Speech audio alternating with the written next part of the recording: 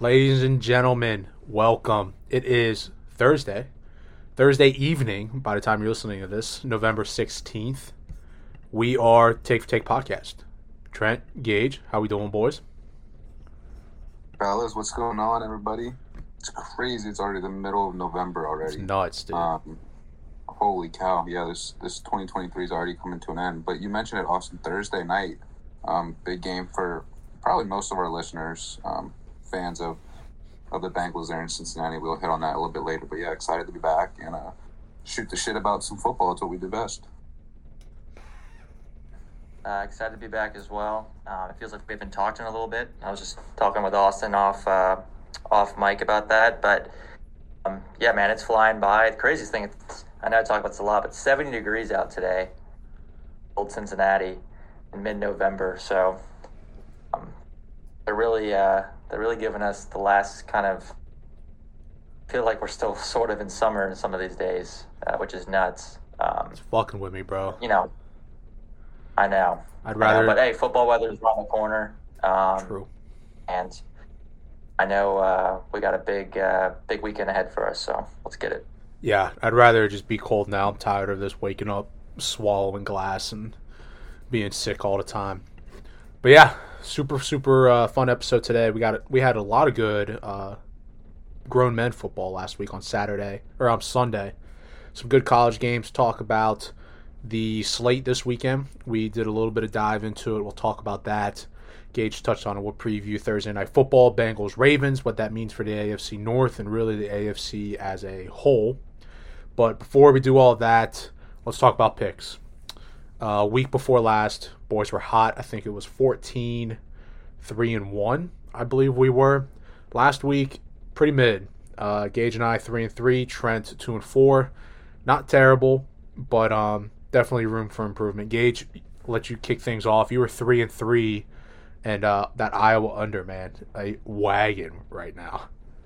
An absolute wagon. Yeah, we'll stay there in the Big Ten West with that under, Austin, at 28.5.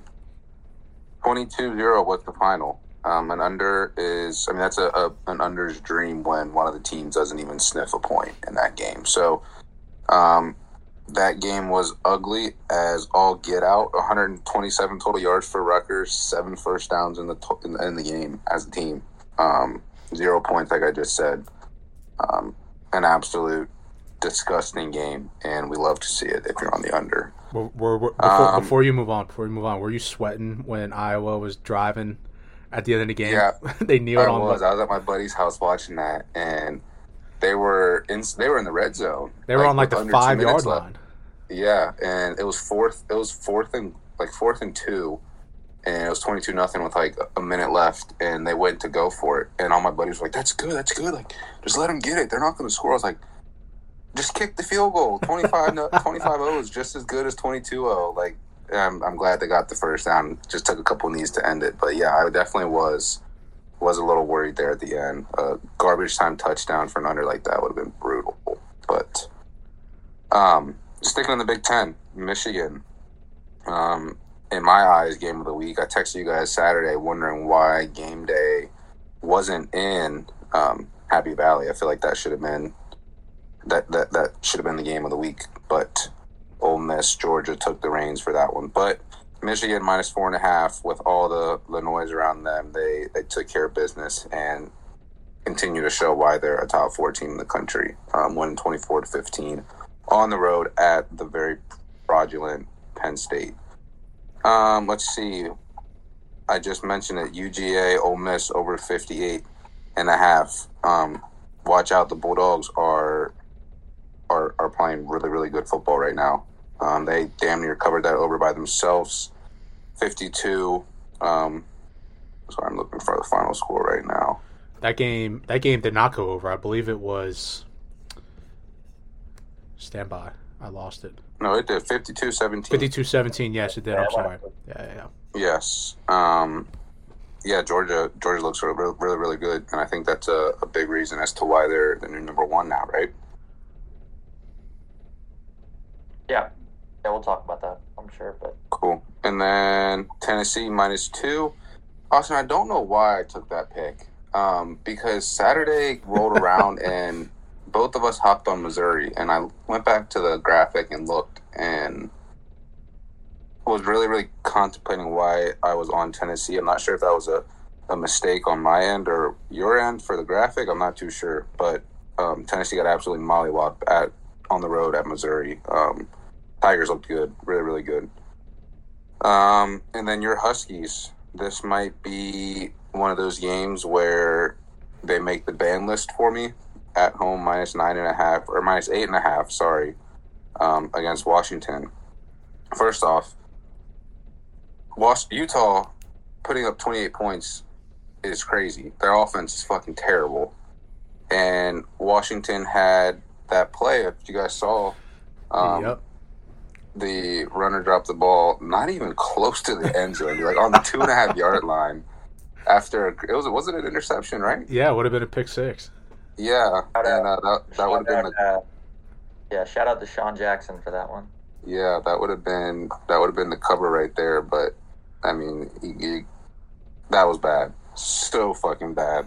And I don't know why that keeps happening for these players. But and then the one NFL play I had was a wake up and see if it turned green in the London game.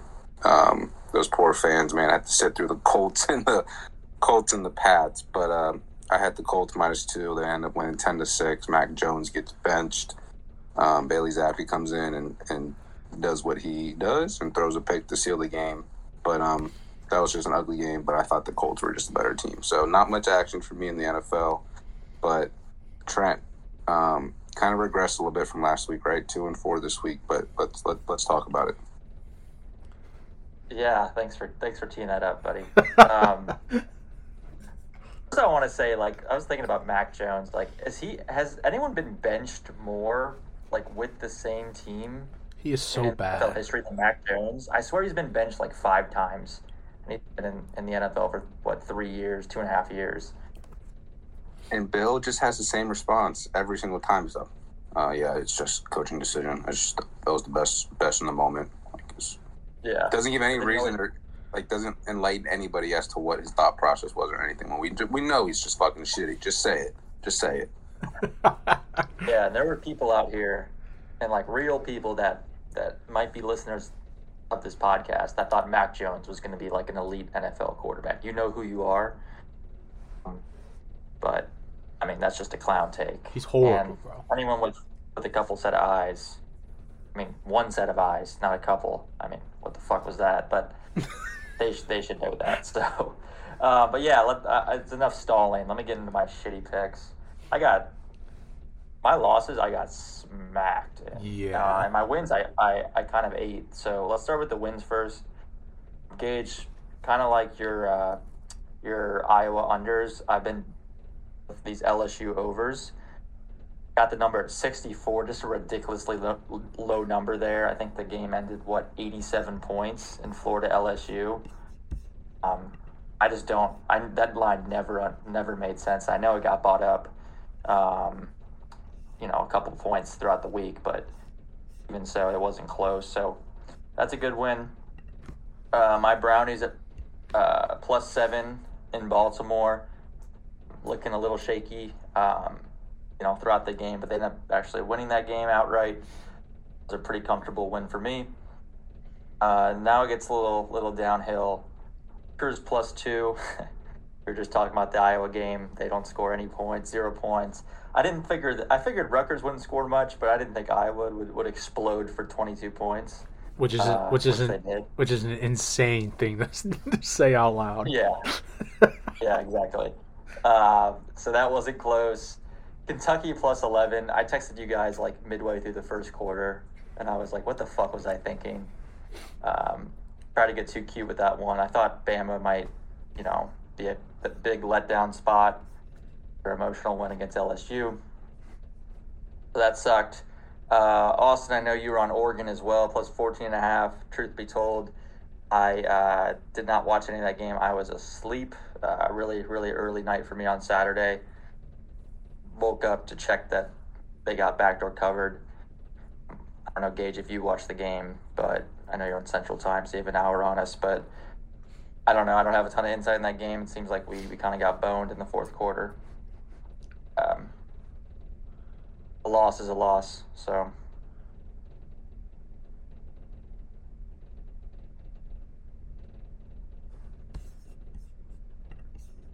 a bet against the Raiders. I think they were kind of riding high with their new coach. And, I thought he might come back down to earth. The team might come back down to earth, but defense is still very, very tough to watch. Zach Wilson is still very, very not good at quarterback. So 2-4 week. There's not much else to say. I kind of have to go perfect the rest of the way, and we'll see what happens, man. I'm just gonna keep letting them fly. I love Antonio Pierce, man. I don't know if you guys listen to his press conferences or like the locker room talks that he gives. He's super motivating. I really like watching the guy talk or listening to the guy talk. Yeah, I was 3-3 like Gage. Trent, I'll start with the losses. You just touch on the Oregon over. I watched the first half of that game. It was really underwhelming on both sides. Neither USC or Oregon. Oregon, I mean, they started out really hot, actually. They scored 2 long touchdown passes, but then after that, they really couldn't do anything. Houston minus 2.5 against Cincinnati. That was just an auto fade on the Bearcats. Houston got fucking smoked. UC dominated that game from start to finish. The only NFL play I gave out was kind of an impulse pick. I didn't really love the NFL slate last week. So I was like, hey, you know what? Will Levis airs the thing out. Baker Mayfield, Mike Evans have been looking nice. Let's take the over 38.5. Did not come close. Yeah, so it wasn't – those 3 losses kind of really bad, actually, but made up for it with these wins. I took Coastal Carolina plus 2.5. I also sprinkled them money line. They were outright winners.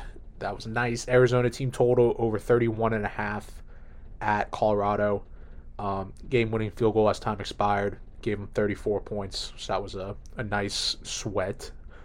And Gage, I was also in Michigan and Penn State. Took the under 45.5. Really boring football game. Michigan 30 straight runs to end the game in the second half. I really not once in that game was I really worried about that game going over because Michigan, their defense is nasty. Did you guys see the D lineman? I'm forgetting his name. Big number 70-something. He's like 330 pounds who ran down Katron Allen like 35 yards downfield. I did see that, yeah. Fucking crazy. That was phenomenal. That was insane. But yeah, 3-3, nice weekend, so we'll take it. Or not a bad weekend. Yeah, I do think, and I don't know if we're going to talk about Penn State, Michigan right now, but let's do it. Game. Yeah, I do think that game been closer if not for that Drew Aller fumble. Was driving out of halftime down 14 they're down 14-9 because James Franklin decided to go for 2 for God knows reason. Which made no sense at all. Like, there was no logical sense to do it that early in the game.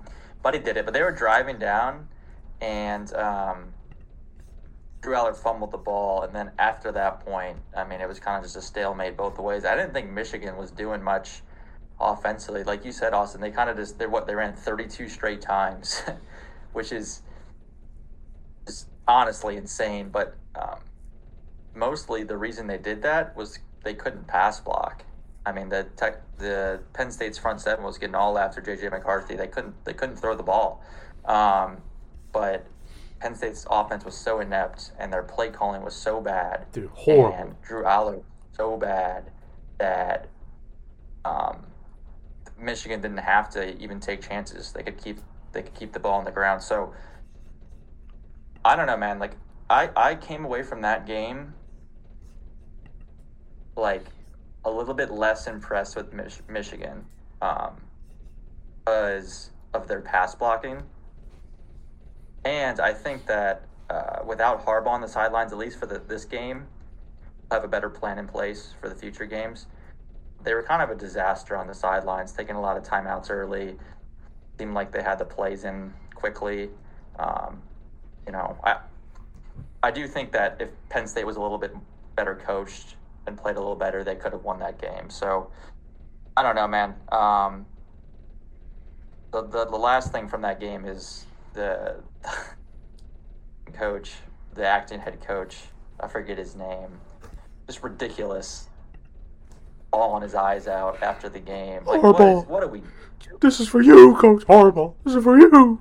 Made me so mad, man. I was sitting on my couch fuming at that fucking bozo interview. Like, what are you doing? He's like, stop playing the victim. I mean, nuts. Like, you guys cheated. Just own it. Even their president, former UC president, Santa Ono, playing the victim on fucking Twitter. Like, what are you doing? You guys cheated. Own up to it. You cheated. You're not, this not some wrongfully, like, I don't know. It's just driving me nuts. And I know I'm an Ohio State fan. People are going to say, oh, you're just Ohio State. But, like, it just drives me nuts. Like, you fucking cheated. Own up to it.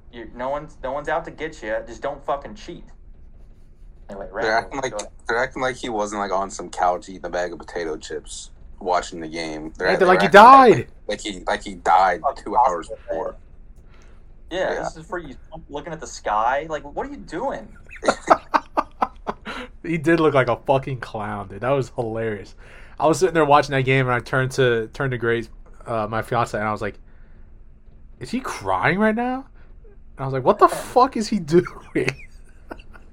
Coach Harbaugh, this is for you, man. I fucking love you. I guess, like, these college coaches and their ability to, like, and we talk about this a lot, Kirby Smart, and, like, his ability to act like when no one's giving Georgia a chance or no one respects Georgia. It's like, it's almost like cultish, like some of these head football coaches and the way they run their programs. And the funniest outcome would be Michigan's doing all this, like, crying and, like, about Jim Harbaugh, and then he bolts to the NFL after the year, and Michigan gets, like, a 5-year bowl ban. He's like, hilarious. He's just like, peace. That would be, yeah. He's just like, all right, not my problem, but thanks for acting like I was on my deathbed while I just fucked over the program. So I don't know. I just really want to beat those boys on. Yeah, I'm pumped, man. Next weekend is going to be a lot of fun. But we got to talk about Drew Aller and Penn State because, Trent, you gassed them up before the season started. You picked them to win the Big Ten. Or, I'm sorry, you picked them to make the playoff. I think you and a lot of other people, it wasn't just you, but everybody had high expectations for Drew Aller and this running game for Penn State. But against the two better defenses that he's played against, Michigan and Ohio State, 44% completion percentage, 261 yards and 2 touchdowns. Not great at all. It's not all on him. It's definitely the play calling for Penn State because it felt like every drive it was run up the gut stuff, little out route or a stretch to the edge, 2 or 3 yards, and boom, there it is, 3rd and 8, 3rd and 7. It felt like every single drive. And then he had the Austin, it falls right into line for them being 4-14 on 3rd down again. When they played Ohio State, they didn't get their first down to the last drive of the game. And it 100% is coaching. I think Drew Aller he's shown like sparks of explosiveness, but I mean, we've talked about it multiple times on the pod that offense that's just what they lack. They don't throw the ball downfield. They have him on such a short leash that it kind of limits the way that he plays in high school. I mean, the dude accounted for so many touchdowns you can't even count, like, that high. And you get him to the college level, and he's just kind of like on a restraint, it feels like. But, Trent, you mentioned it before. The 2-point conversion in the second quarter was bad, but they went for 2 down 24-15 with 2 minutes left in the game. When they could have kicked the extra point, made it a 1-possession game, and then the whole dynamic changes. What is the point of going for 2 down 9 with 2 minutes left? When you have all your timeouts, you kick a field goal, and the pressure's on the offense to get first down. Yeah, but it's that whole adage of go for 2 now, kick the extra point later. That only applies if you're down by 7 or if you're down by 8. Then you kick it or you go for 2 now, and then a touchdown wins you the game. They're like that. The game was over at that point. Even if they get a stop, you got to score and then get another stop. So coaching's abysmal. You can't win big games at fucking all. Yeah, I mean, let's be honest. The game was over either way, and that offense wasn't moving the ball and scoring twice in that short of time, 2-point conversion or not. And I mean, you can speak to the offensive coaching issues because they fired their offensive coordinator not 12 hours after the game. Hours, yeah, after the game. So playing that high profile game and your offense just looks so inept, and that just shows like how much, honestly, like that's a great recruiting pitch for Ohio State. If I was Ryan Day, like, listen, like this kid's a 5-star recruit, Drew Aller. We recruited him to Ohio State. Yeah, we recruited him late, whatever. He chose Penn State, and look what he does with not proper coaching, and look at what I've done with quarterbacks, maybe even less talented than Drew Aller in terms of like physical gifts, whatever. But like that just shows you how much coaching matters and how like Ryan Day, what he really brings to Ohio State as a program and his ability to develop quarterbacks. Because I'm obsessed with recruiting rankings these days and getting top recruits, but player development is even more important. I mean, look at Texas A&M. They're constantly in the top 3 spring classes each year, and they win 5 games. They just fired their coach and paid him $8 million. So again, the way they've developed players, despite not being top 5 in recruiting class rankings. So coaching and development matters a lot more than how many stars you have as a recruit. But I mean, it's yeah. You gotta give Penn State's defense credit. I mean, they 24 points, but they stifled really that Michigan offense. I mean, I know they had 227 yards rushing, but I mean, I'm pretty sure. Yeah, Blake Corum busted out a 45-yard run. I mean, you take that out, he was at exactly 100 yards. So it's like you stifled Michigan's offense, and Manny Diaz cooked up a phenomenal game plan, and they just couldn't fucking support him. And it was a hard game to watch. Yeah. I mean, I was rooting for it because I had the under, but like as a football fan, you're sitting there and you're like, yeah, it's difficult, but it can't be that fucking hard to get 10 yards at least once here and there. You know what I mean? Like 3rd and 8 every single drive, and they didn't change anything. I mean, you guys, it's sickening. I mean, Lambert Smith, Theo Johnson, Caden Saunders, like, I mean, even what's his name, Singleton can catch the ball out of the backfield, but it's like they're too good to be this fucking bad on offense, and their defense is too elite to not get enough support offensively. It's fucking. I mean, I hate watching that kind of football, regardless of who it is. It's just bad football, and it's sickening. And the fact that James Franklin still has a job. I know I was listening.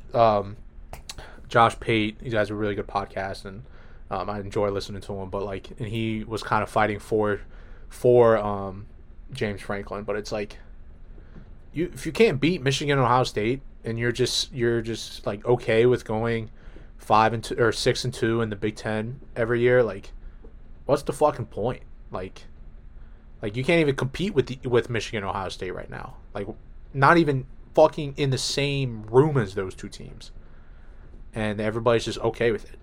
I don't understand it. I think next year is for them. Like, if they don't, I mean, it's a 12-team playoff, so you would think they would make the playoff next year, given what they have coming back. But if they disappoint next year as well, I think James Franklin could be gone. And then last note on this game is I know you mentioned it earlier about my Penn State pick to make the playoff, whatever. I actually kind of stand by that take. If their offense was I knew their defense was going to be nasty. If their offense was like a tick more like buttoned up and put together, all they had to do was pull out that Michigan game, and this is what I kind of laid out in the preseason. Like, they would have owned the tiebreaker if Michigan beats Ohio State at the end of the year, and they would have went to the Big Ten championship, and then obviously they would have smoked Iowa again and went to the playoff. So they didn't even have to be the best team in the Big Ten for that to happen. I just thought the tiebreaker might kind of fall their way for that to happen. But Yeah, I mean, it's just that it's the coaching, and Franklin, I think he's got one more year to turn this around and really, become a championship contender, or I think he's out. A coach that's not on the hot seat is Ryan Day, contrary to popular belief. But 38-3, Saturday night in the shoe, the sexy, and I mean sexy, all gray uniforms. It's a shame that we bust out alternate uniforms once every 5 years because they're so clean. But 38-3, I don't think anybody really expected anything else. Kyle McCord, 24 of 31, 335 yards, 3 touchdowns. Looked very good. Marvin Harrison did Marvin Harrison things. Had a rushing touchdown, 150 through the air, 2 touchdowns. Kyle McCord threw one of the better balls I've seen all season in college football. The first touchdown, the back pylon fade right over the right shoulder of Harrison was fucking beautiful. Cade Stover looks healthy, 7 catches, 80 yards, and a touchdown. Xavier Johnson was running the ball, 4 carries for 40 yards. Like this, offensively, they looked awesome. And we know how good this defense is, but offensively, it was very good to see them play this well, especially McCord. It's kind of what we all wanted to see, right? Exactly. We all wanted to see that offense finally start to click, and that is exactly what happened. I mean, this game was a complete football game all the way around, and that's what we talked about on the pod last week, as this is such a great week to kind of get right, mostly on the offensive side of the ball. And, I mean, what better way to do it against a Michigan State team when in the past this used to be such a hyped-up game. Like, it kind of sucks that the Big Ten has these bottom-feeder teams now that used to be, like, somewhat decent. Like, this spread a few years back would have been maybe, like, 14-10.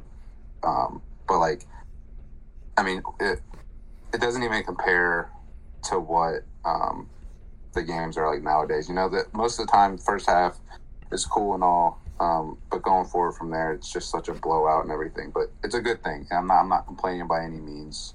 It's kind of just teeing up how the game this weekend is going to be as well against a really, really poor Minnesota team. But I mean, these 2 weeks leading up to Michigan are exactly what we need. So a complete effort from start to finish and an absolute slaughterhouse. So I'm happy about it. Henderson looks healthy too. He looks quick. He looks super explosive. I feel like every time he touches the ball, he's doing some type of jitterbug juke and looks like he can take it to the house every time. So that's very what's the word I'm looking for? Very nice to see that he looks encouraging. Thank you. It's encouraging that he looks healthy. So that's a morale boost for sure. Yeah, I wouldn't play him this week. Just keep him on the sideline, keep him in bubble wrap, make sure he's fully healthy for Michigan. I do want to see more Xavier Johnson. I do too. Carries over someone like Chip Trayanum. Like he's nice. Like he makes plays, always makes the first guy miss, and he's always falling forward. So I want to see more of him. And then got to get healthy on defense. We're getting a couple of guys back this week. So we need kind of as close to full strength as we can be. I know Lathan Ransom doesn't look like he's going to play this season, at least in the regular season, so that's going to be a big loss against Ohio State, or against Michigan, I'm sorry. But, and Kyle McCord, I kind of said it on the pod, and I texted you guys like last week. I was like, this is a game where he needs to have 250 yards and 3 touchdowns in the first half, and Ohio State should win 45-3. And he had 260 yards and 3 touchdowns in the first half, and Ohio State won 38-3. So pretty much on the nose with that one. But, yeah, it's what you want to see. I think he got better, and he looks better. And when you keep him clean, he looks like a legit college football, 5-star quarterback, especially on that go ball to Harrison. That's the first time I've seen him, not the touchdown, but like the 50-yard deep ball to Harrison over the middle. I think it was the first play out of halftime. Yeah. First time I've seen him hit him in stride on a ball that deep. That was just a beautiful throw. You couldn't have placed it better in his hand. So that's what you want to see, man, prepping up for Michigan. It's all prepped towards the game. So I like it. Yeah, he had good pocket awareness too. I mean, he was moving his feet a little bit. He wasn't really running, but he was able to get out, hit his check down, hit Stover, hit Johnson for a little check down. So it was a good game for Buckeyes, encouraging to see. Sonny Styles is a fucking dog, freshman linebacker / safety / rover, whatever you want to call him. He's fucking awesome to watch. But before we get into some picks, let's talk about college football rankings a little bit. The only shakeup in the top 8 was the obvious 1 and 2 swap. Georgia going to number 1, Ohio State 2. And I understand the argument. I'm not going to sit here and say that Georgia doesn't deserve to be the number 1 team in the country, because they absolutely do. Their schedule has beefed up the last few weeks, and they've beaten Missouri, and they just fucking throttled Ole Miss, who Jackson Dart looks like one of the better quarterbacks in the SEC right now. But the one thing I do want to talk about really quick, Trent, more so Trent than Gage, because Trent is, you make it very obvious how biased the SEC is, and everybody agrees with you. But Joel Klatt was talking about it, and I'm just going to echo what he was saying. Tennessee being 18 and Missouri being 9 is a joke to me. I saw these rankings, and I was like, what the fuck are those two teams doing that high? And then I watched Joel Klatt's podcast, and he mentioned something that was so right on the head, where they are doing everything they can to get Bama a shot in this playoff. And I know, the 7 teams above them control their own destiny, so there's really, the path is narrow. But they are fucking trying to do what they can to get the SEC in the playoff. It's unreal. Yeah. I mean, Tennessee. I mean, why is Tennessee, like, you could make an argument Tennessee shouldn't even be in the top 25, really. I mean, best win is Texas A&M, maybe? Yeah. Home? They're not good. Their other wins are Virginia, Austin P, UTSA, South Carolina, Kentucky, and UConn. They lost to Florida. So, I don't know. They just got smoked by Missouri. I just, it's kind of sound like a broken record at this point, but it's true. And there's a scenario that I really hope that plays out here. And I talked to you guys about it. I was texting about it. But there's a pretty, non-zero chance scenario that playoff committee is left in a complete bind of, do we completely leave the SEC out? Or do we, completely undermine the whole competitive sport landscape of the head-to-head result? Because if you get a 13-0 Big Ten champ, Ohio State or Michigan, you get 13-0, let's say Washington runs the table, they beat Oregon, much to my chagrin, Austin, and they get 13-0, they're in. State 13-0, you can't leave out 13-0 Florida State, they're in. The final spot, let's say Bama beats Georgia, they're both 12-1. I think at that point, you take Bama in over Georgia, but then you have to think about Texas, who would also be, let's say they run the table, 12-1 Big 12 champs. So you're comparing 1 Bama to 12-1 Texas. Texas beat them by double digits at home. I was going to say, there's no shot. I don't care if Texas is skating by. I don't care if Bama would be favored by 8.5 points if they played now. Results have to matter, and I think they would have to go Texas and leave the SEC out. They have to. They did go Bama. I would. I don't know what I would do, but I would lose my goddamn mind if they went Bama over Texas. And I'd love to see reactions of that, and you knew there was going to be a bunch of people pushing for Alabama, and a bunch of ESPN and SEC water carriers would do that. So yeah, but if that's the case, then what's the point of scheduling? What's the point of scheduling a tough non-conference schedule? You know what I mean?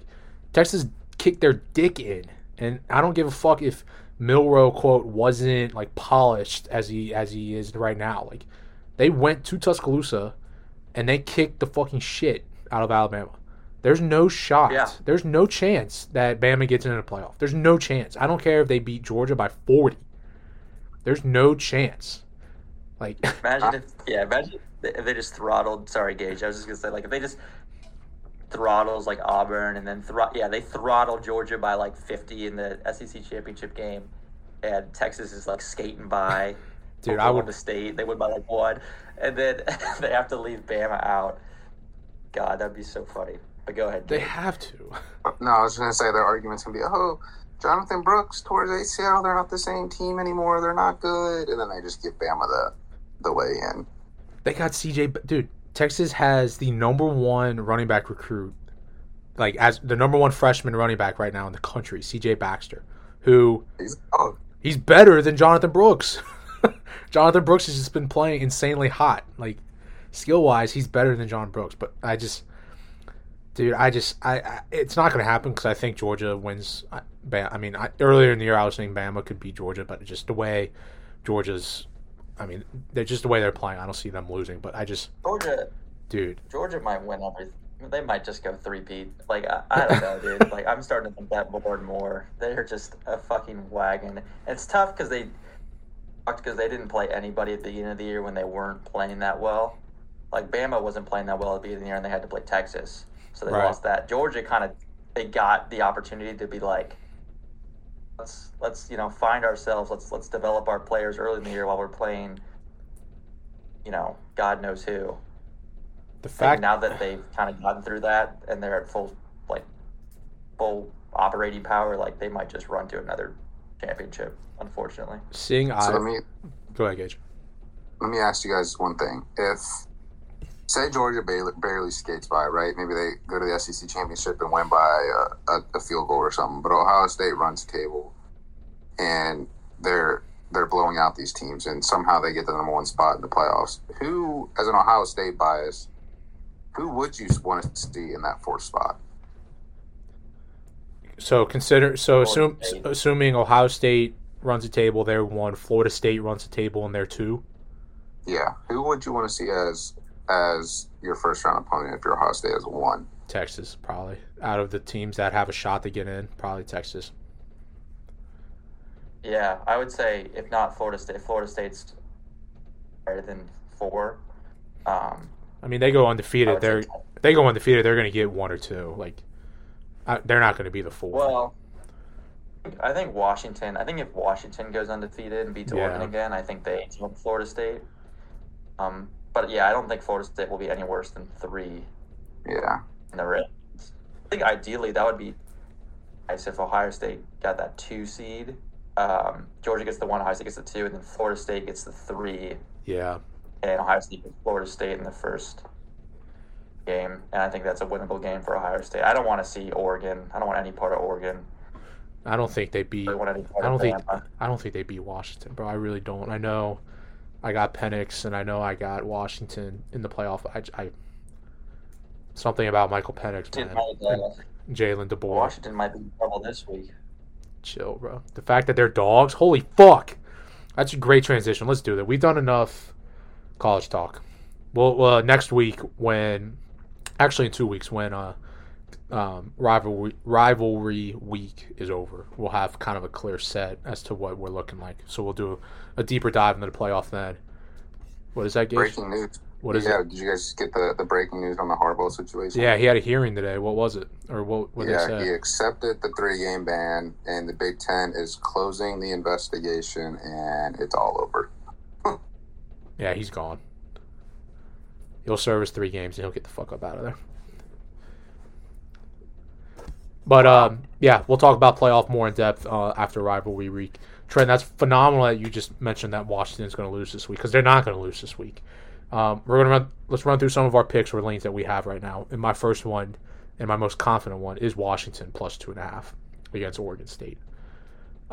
This line, if you remember, probably like mid-season when Kansas went into Iowa State, and Iowa State was, I think, a 3-point favorite, and just everybody's talking about their defense, and then Kansas went in and bullied them, and they won. This kind of got the same feel. Oregon State, defensively, they're worse first the pass than they are the run. and everybody knows Washington throws the ball a lot more than they run the ball. I think Oregon State is only favored because they're at home. I think the wrong team is favored here, so I am taking Washington plus 2.5. I think that line's wrong.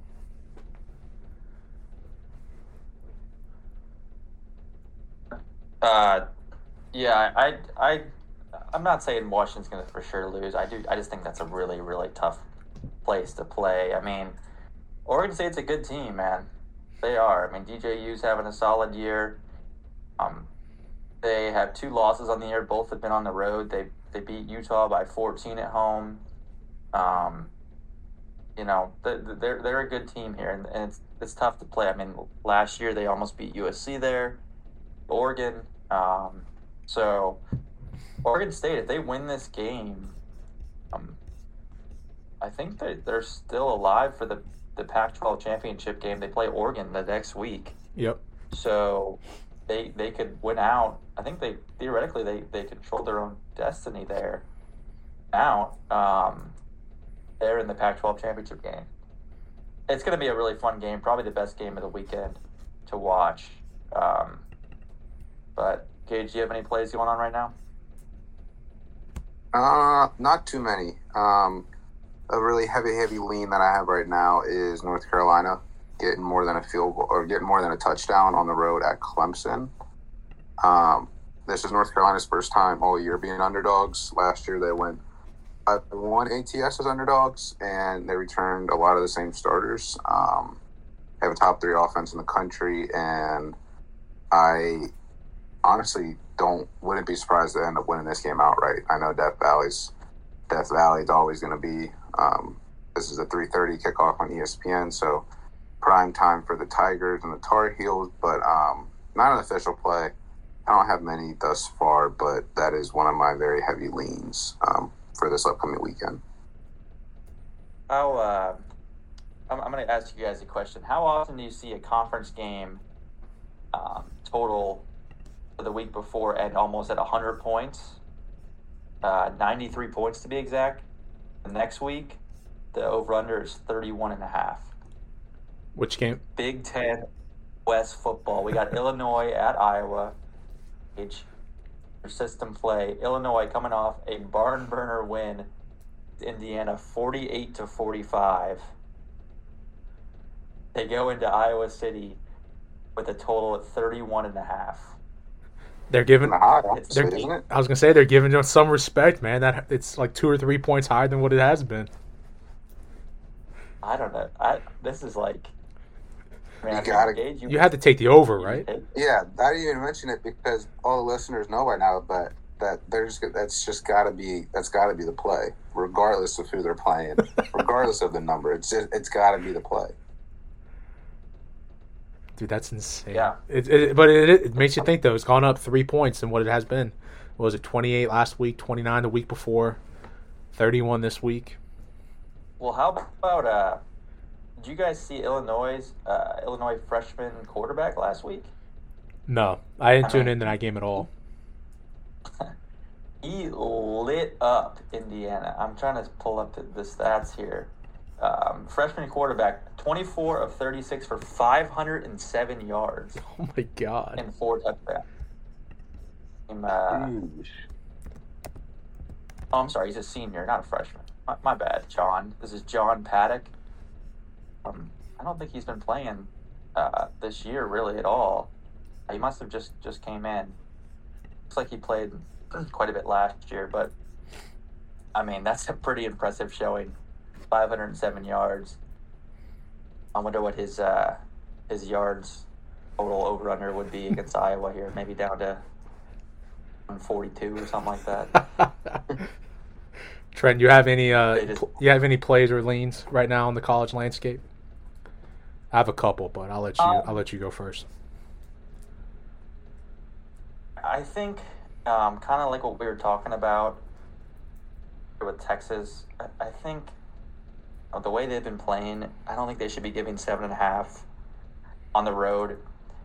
Iowa State's been playing better as of late. They've won 4 out of the last 5 games. Just came off an absolute spanking of BYU. I know BYU's no good, but Iowa State's defense is playing a lot better than they were earlier in the year. I think the way Texas has been skating by, they kind of remind me of TCU last year, a more talented version of TCU. And I would not be comfortable laying the 7.5. So I do like the side there at Iowa State. Yeah, I was looking at that one too. That was one of my heavy leans. Was Iowa State plus 7.5. I know I just shit on them, but and another one that game, Georgia at Tennessee, down to 10 now. I'm done betting against Georgia. Kind of sort of liked Ole Miss last week, but I just was like, I'm not betting against this. I'm not getting in front of this train. Points. I mean, Georgia's not going to win that game by more than 10 points. What are we thinking? Oh, they are. I'm on Georgia. Georgia is one of my players I already have. So. Yeah. Last game that stands out to me is another top 10 team somehow getting points. A Louisville gauge. I know you've been on them a couple times this year. Van Dyke is going to be the starter again after the Miami kid broke his arm. I don't know if you guys saw that late in the Florida State game, but a little bit disrespectful to Louisville, especially how much of a mess Miami is, especially how Van Dyke, was benched not more than, a week ago. I've been and beat a top 10 team. I don't think that crowd is going to be anything crazy. I mean, I think they've pretty much checked out on this team, so I do think Louisville might be at the side there. Yeah, that line might just tell you everything you need to know. Like that might be a game where Louisville just has no business being in. I have no idea why that line's that low either, but that line's just screaming stay away from me. It has moved in favor of or the money's coming in on Louisville. Louisville, according to FanDuel right now, is currently sitting at minus 1.5. So yeah, I mean, I guess Louisville, the only hesitation is they have been pretty poor on the road. Only played 2 road games. Am I reading this right? Louisville only has 3 road games all year. Yeah. This is their 3rd road game. All right? And their only 2 other road games, they scraped by NC State by 3, throttled by Pittsburgh. So maybe that's the reason. How have they only played 2 road games? It's fucking Thanksgiving. That's weird, right? But yeah, I don't know. I can't trust Miami. Like they're just a shit show. I think Mario Cristobal. He still has a job is mind blowing. Yeah, that's insane. Right. I think he should be out. He needs to. I saw a tweet with the Oregon recruits that stole all the money or stole all the shit out of the Colorado locker room. Yeah, and they were like, "That's Mario Cristobal, or that's Miami behavior. Cristobal needs to go swoop those recruits." Yeah, I got 2 leans right now. Ball State. This a little bit of action Saturday afternoon, 2:00. This is a complete fade of Kent State. I don't know if I'm going to play this yet, but Kent State is arguably one of, if not the worst FBS school in the country in terms of football. They 1-9. They're in the bottom third in almost every offensive and defensive statistic you can think of. Ball State offensively is not much better, but Kent State is fucking horrible. So I've been kind of looking at that line minus 12.5. Not sure if I'm going to take it, but I really, really want to. Another heavy lean I have is James Madison. Shout out Game Day. They're minus 8.5 right now against App State. I'm looking at that. Their quarterback is a fucking dog. Jordan McLeod, exactly 2,800 yards, 26 touchdowns, 7 picks. QBR puts him top 20 in the league or in the country.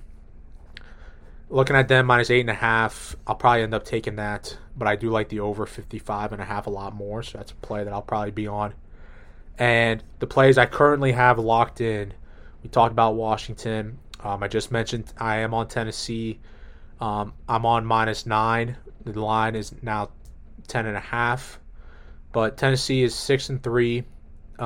in their 3 losses, averaging 105 yards rushing. In their 6 wins, 260 yards rushing. I don't see them moving the ball very much on Georgia's defense.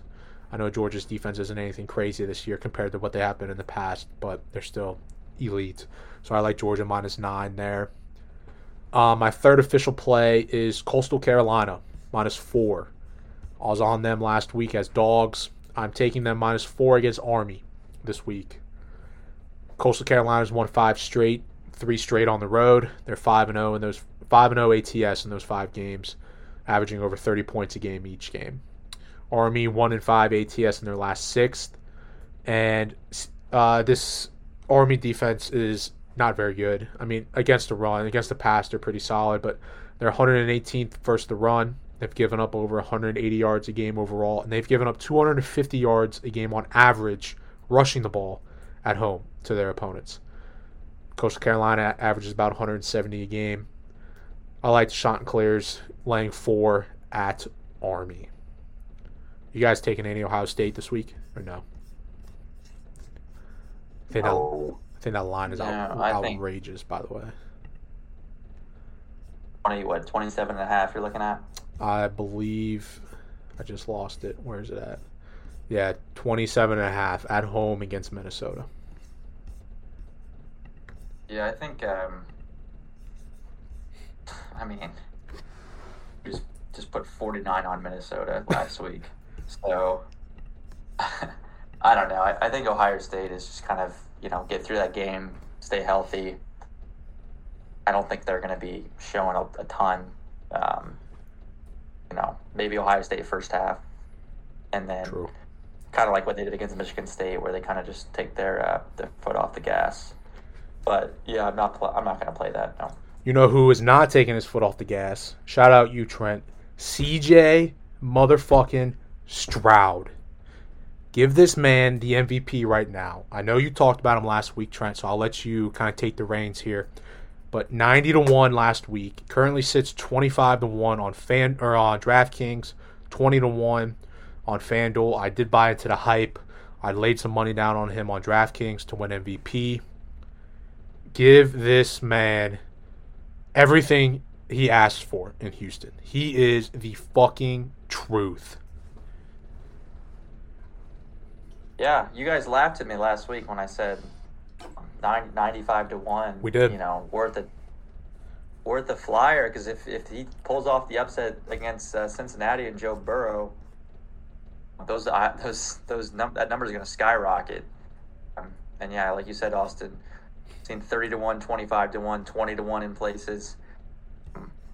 And I also went over how the next 3 weeks they get 3 teams at home are winnable games. They get the Jags next week at home, who they already went into Jacksonville and won that game convincingly. This week they have the Cardinals, and I think they get the Broncos the week after that. So we could be looking up, and the Texans could be 8-4 in first place in the division, and CJ Stroud could be plus 350 to win the fucking not the Heisman, the MVP. So it's not crazy to think about. Maybe last week it was a little crazy, but now it's definitely not crazy to actually think about him winning this, especially with the schedule being favorable down the stretch. And it's not even, he's playing like an MVP. Like, he's been a top 5 quarterback this year. I just can't believe how quickly and how consistently he's looked. Like, the one thing we said about him, and I know I said that he is someone that, like, really, really, like, you can tell, like, gets better each week. Like, he takes significant steps forward each week. That's never been more, evident than the last couple of weeks, where he's just big leap after big leap, and he looks so poised and so comfortable back there in the pocket. And the way quarterback play is in the league now, where it's really hard to find anyone that's consistently great, he's playing like a top 5 quarterback and a rightful MVP candidate. So shout out to CJ, man. Obviously coming from Ohio State, repping us well, and really, really happy to see him have this success because it's really unheard of as a rookie. Yeah, especially from an Ohio State quarterback. Arguably the best one ever probably right now. If you want to look at numbers, I mean, he's second in the NFL in yards, total yards. Guess who number 1 is in passing yards? Sam Howell. Sam motherfucking Howell, dude. 2783. CJ's 2626. Second in yards, he is third in terms of yards per attempt, over 8 yards per pass attempt. He leads the league in passing yards a game at 291, 15-2 touchdown to interception ratio.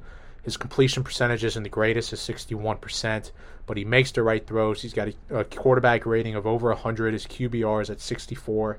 Like, this guy is the truth. I will admit, we did laugh at you last week, Trent, because you look at the names that were at top of that list, like Tua and Patrick Mahomes and Joe Burrow and all these other guys, and it's like there's no way that CJ Stroud is going to win this award. Like, there's just, like, the names up there are insane.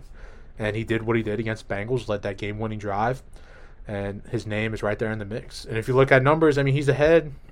I mean, he's got better numbers than Joe Burrow, than Tua, than Patrick Mahomes, Josh. Like, statistically wise, he's having the best year in terms of quarterbacks. It's insane. Yeah, and I know all the Bengals fans are out there kicking the sheet, saying, "Oh, if Tyler Boyd catches that, then they're forced to score a touchdown." C.J. Stroud would have led them down for a touchdown, regardless if they are down 4 or if they only need a field goal. He's gonna get the job done without a doubt. And it feels so much better. It feels so much better to say that it was against the Bengals. It really does. It made my weekend. I lost a lot of money on the NFL, but that right there just made up for everything. I was waiting for one of you two to do it. Well, we're gonna get to my power rankings, and everyone was giving me shit about my power rankings, and I'm pretty good now. I told everyone just to calm down. Bengals hype, get out of last place. I'll save it. I'll save it for the power rankings. But what's the saying? Like, your apology should be as loud as your disrespect. That's what I want. Is that right? Is that the saying? I've never heard of that, but it sounds right to me. So there you go. Pretty fire. The apology should be as loud as your disrespect. Aristotle, is that you? Let's we don't have a ton on the NFL. We're going to run through we're going to highlight 3 games. Those 3 games being the Saints, Niners, and Browns. Give us each a chance to talk about our teams from last week, how they did, and then we're going to preview this Thursday night game and get everybody out of here. But Gagers, we'll start with you. The most lopsided win of the weekend. They fucking threw it down on Jacksonville, 34-3. Brock Purdy looked nice. George Kittle, over 100 yards receiving. McCaffrey, unfortunately, did not break the touchdown streak record. Did you see at the end of the game, though, that they gave him like 3 straight runs, or 3 straight runs and then a pass outside to get him in? Oh, they were doing everything in their power to try to get him to break that record. It kind of goes along with the narrative that a lot of people have with Christian McCaffrey and how force-fed he really is to try to break that record, and that kind of just puts the icing on top of the cake with, Kyle Shanahan was trying to get it to him. Obviously, why would you not? If you get that close, give the man the record. But I was keeping up with Twitter, and it was like a thing. If you rolled over your winnings from him anytime touchdown for the past 16 games, you're up like fucking like $2 million or something. And then they tweeted out after Sunday, said if you rolled over all your winnings for Christian McCaffrey to score a touchdown, you'd be at 0. So it was kind of depressing. His post-game interview was funny, though. He said he sucks. Everyone on the team scored besides him, which is true. If you were to not keep up with that game and you bet him and you go look at the final score and see 34-3, you probably are like, okay, how many touchdowns did Christian McCaffrey score? But it's not like he played bad. He still rushed for 100 yards, caught the ball 6 times for 50 yards. So he's still putting up crazy numbers. Just going to get that ball across the goal line. But this is exactly what the Niners needed. 3-game skid going in.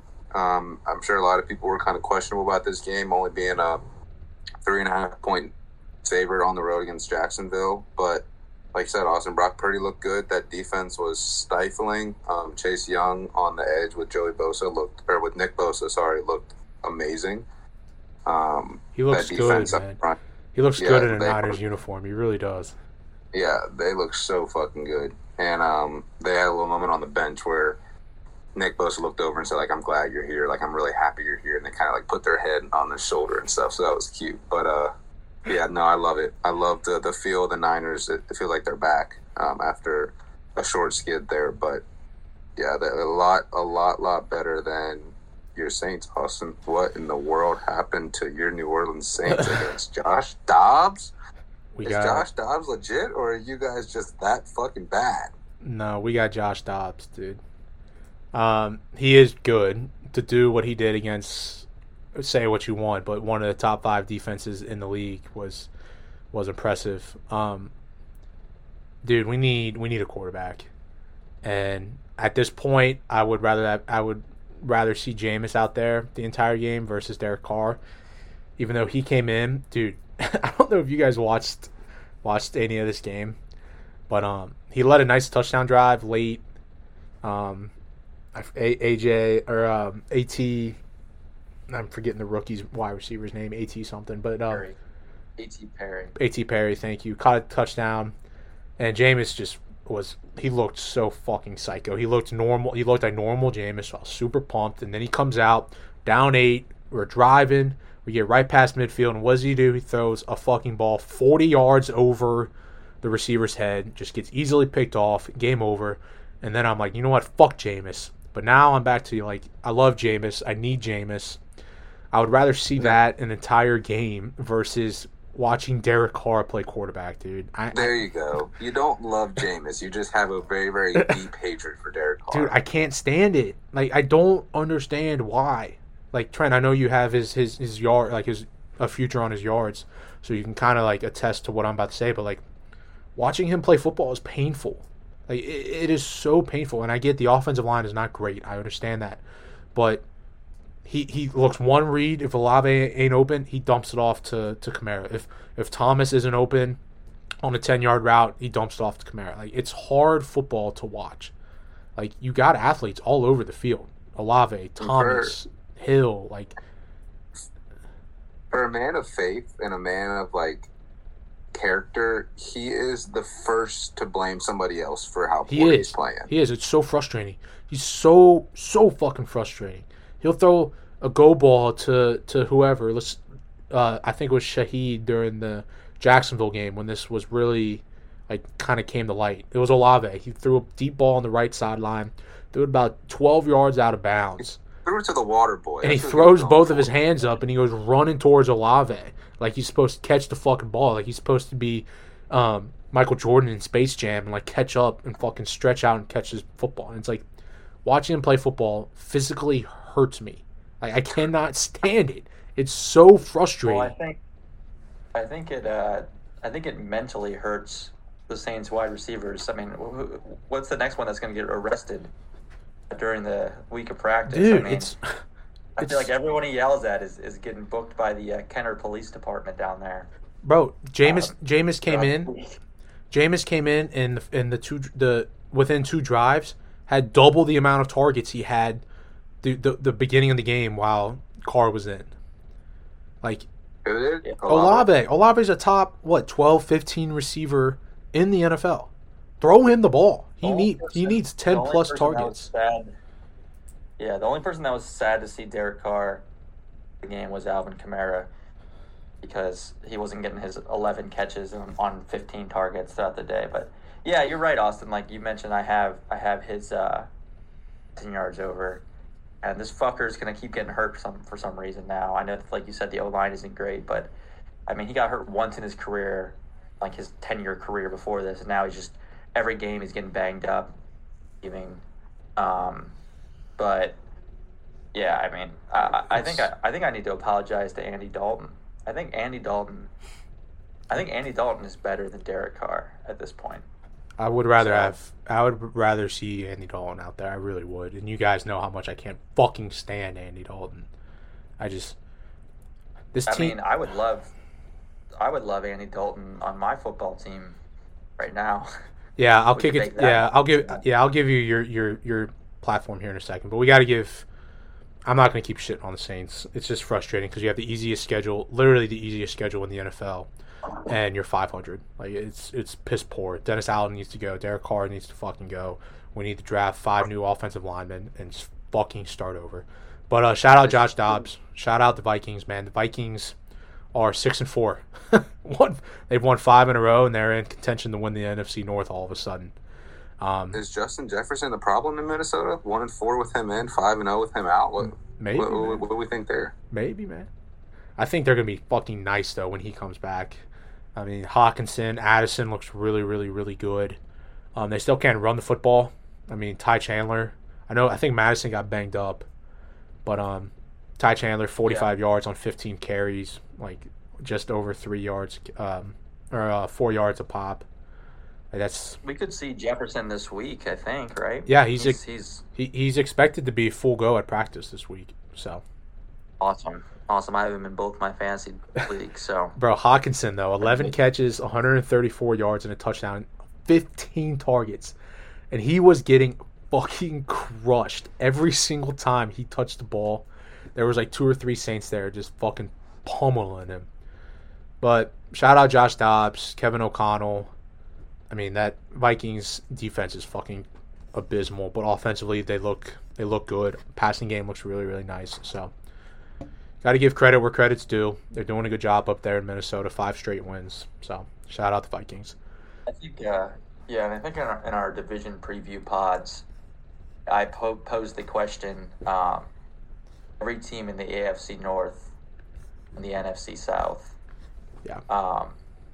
And I think at this point, you could say that answer is yes. I mean, the Saints are still somehow in the driver's seat that division, and the Saints are not a well-coached football team. We stink.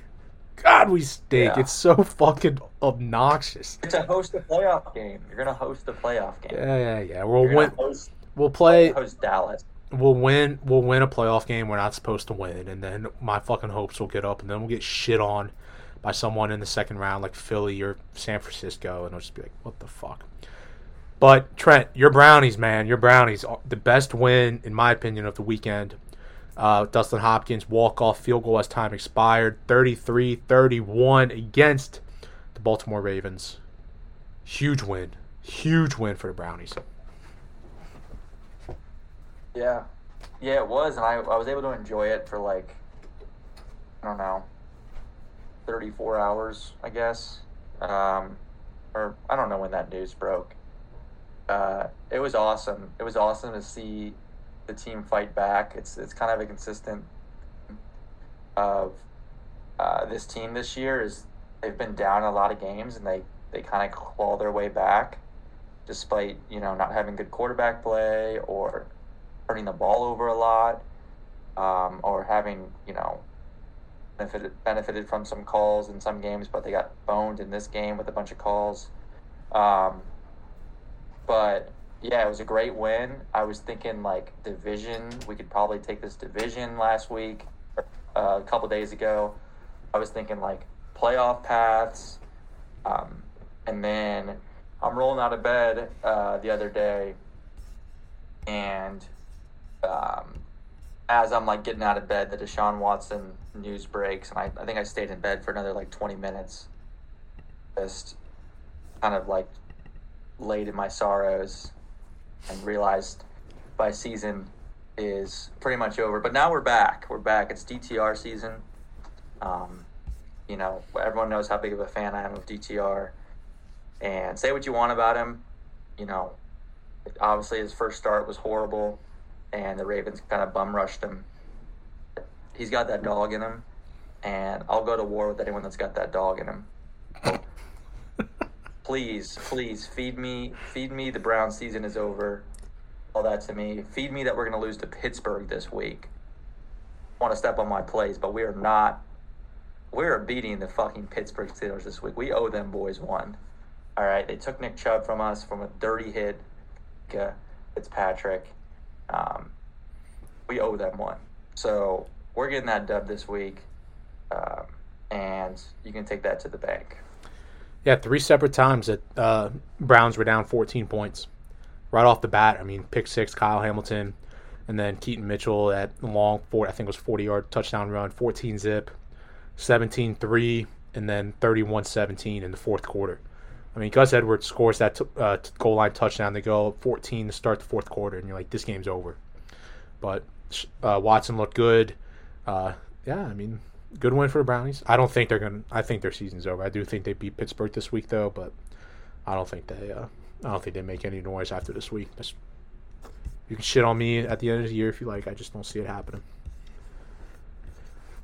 You don't think they make the playoffs, or you don't think they? I don't think they make the playoffs. No, I mean, you look at their schedule here; it's nothing crazy, but I mean, I think they beat Pittsburgh, Denver. Who knows with that team? Easy, Jacksonville, Jets, Bengals. We'll see. I don't think they make the playoffs though. I do think they finish with a winning record, but I don't think DTR is really quite there yet. But we'll see. Plays. You guys got any NFL plays? I'll be upfront and honest. I have nothing right now. I really want to lay 3.5 with the Ravens tonight, but I will not do that. I have nothing right now in the NFL world. Yeah, I mean, like I said, I'm on the Browns -1. You give it -1 now. That total's down to 32.5. That's crazy. The Steelers, we've kind of said the Steelers thing. Like, they've been outgained in every single game this year with yardage, and they're 6-3. People say, oh, their offense looks better. They've been able to run the ball. They haven't played a top 15 defense since week 5. They're playing the number 1 defense in the NFL. And then, like I said, the Browns do owe them one. Oh, they are, from what I've heard, they're fucking pissed about the Nick Chubb thing. And, there's already a big rivalry between those teams anyway. Obviously going back to Mason Rudolph and Myles Garrett. So it's going to be a bloodbath.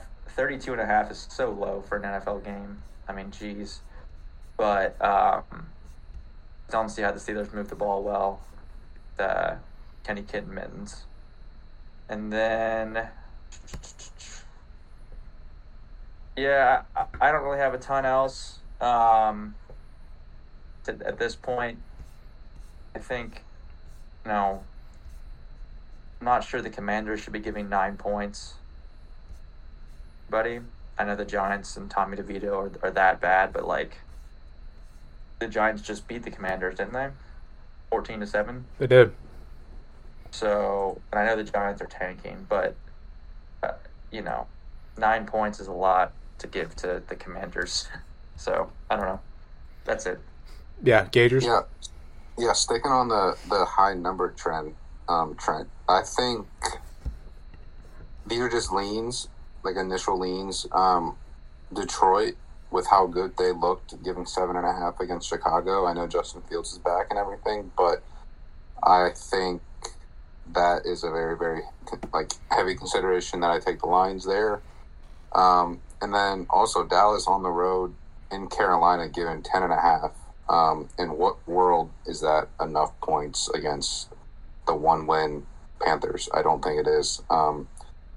And then Buffalo -7 at home against the Jets, having already lost to them earlier this year. I think that's too many points. I love the Jets to hang around in that game. That total is also pretty low for a Bills game at 39.5. You'd think Bills involved, that total would be pretty high, but we know how poorly they've been playing and the question marks around Josh Allen in that offense right now. And if Stefan's locked in, if he's dialed in, if he's all bought in with kind of the stuff that's going on with Twitter with his brother saying that he deserves better, blah, blah, blah, he needs to get out. Josh Allen wasn't as good as he is before then, which kind of just proved that there's more going on behind the scenes with Stephon Diggs, and he kind of needs to check the people in his circle to not let that kind of shit get out, because it kind of sparks some controversy like it has this past weekend. But those are just some leans of mine. We'll have our plays out Saturday morning, and I'm sure I will lock in at least the Dallas Cowboys plays. But going forward, we will get those plays out to you as soon as we can. Yeah, I'm kind of liking Dallas too now that you mentioned that. Yeah, I'm actually liking that a lot. But Thursday night football, Bengals Ravens. Ravens 3.5-point favorites at home. The Bengals are 0-14 in road primetime games in the last 10 years. Do they get it done tonight? And give me a correct score. Trent, you first. Ravens 23, Bengals 20. So cover, huh? So they cover. Okay. I think they cover. I think it's a 3-point game. Yeah. Primetime unders are 11-0 this year. 11-0 in the last 11 primetime games for the under. I think this one continues that trend. Baltimore 21, Cincinnati 17. I am going to go Ravens cover here. I'm going to go Ravens 27, Bengals 21. I think Lamar runs for 80 plus. Mark Andrews goes for 100 plus. Bengals suck against tight ends. But 27-21 Ravens. Ravens get back on track. Bengals fall to 500 and have to reevaluate after this week. Trent, take us home, brother. Top 5 of your NFL power rankings. As always, this will be out on Twitter. But tell the people. Tell the people. So, like I kind of prefaced earlier, I was getting a lot of heat for these power rankings. Where are the Bengals? Why are the Ravens so high? Yada, yada, yada. The Niners, why are the Niners in there? People forget that the NFL, is a week-to-week league. Just because, you look great one week, one loss, and you're going to, everyone's opinion's going to change. I like to kind of look at a season-long view of these. I think who the top 5 best teams are, not who are playing the 5 best right now. It's hard for some people to grasp and wrap their head around. But, there's a little nuance with my rankings here. So, without further ado, I have the Chiefs at number 1 off a bye week. Again, I've done my Chiefs kind of tangent questions about the offense, but I'm okay having questions about the offense with Patrick Mahomes and Andy Reid. Number 2, I have the Eagles. Conveniently, they play each other this week. Going to be a hell of a matchup. I know we didn't talk about that. Definitely the game of the year on Monday Night Football. Go Buck, Troy Aikman. I am pumped for that game. Going to be an electric game. So number 1 and number 2 of my power rankings going at it. I have the Niners up to 3 gauge. Having 3 losses. I think when that team's fully healthy with Trent Williams, Deebo Samuel, I think people forgot how much Deebo Samuel means to that team and how just dominant of a player he is with the ball in his hands. They're going to be tough to beat just with their sheer talent. Obviously, we saw what Chase Young did this week too with Nick Bosa. So really, really talented team. I dropped the Ravens to number 4. Still a good team. We'll see what happens tonight. But, Lamar is still an elite NFL quarterback. And that defense is still very, very good. And I think they're going to keep getting Keaton Mitchell, their exciting rookie running back. So still squarely a top 5 team for me. 5, another team that was on a bye, the Dolphins. People said they were too high. I'm telling you right now, like I said, they're going to win 5 straight. So just be prepared for it. I'm not even sure that they're an elite team. But you tell me who should be 5. The Lions, I don't know. That defense is scary. I'm going to go with the Dolphins. I'm going to go with that offense. I'm going to go with Mike McDaniel. So Chiefs, Eagles, Niners, Ravens, Dolphins are my top 5. No Saints yet. Just missed the cut. Damn. We'll see how Jameis does taking over. But yeah, I agree with you, Austin. Though I want to see Jameis the rest of the way. At least the team's fun. At least throws the ball downfield, and he's not a clown. But he's not a clown like showing up his teammates and that. Give me fucking Jameis. Give me Jameis Winston the rest of the year. Dennis Allen, please. Not only do I have over 9.5 wins, but I just want to see a competent offense. That's all I want. That's all I ask for. Exciting. It's not too much to ask for, in my opinion. Check us out on X, take4take_. Get these picks out Saturday morning as we always do. Trent's Power Rankings will be out Friday morning as they always are. Appreciate the constant support. We're slowly but surely growing. Big things coming hopefully in the near future. Appreciate you guys sticking with us, tagging along. Until next time.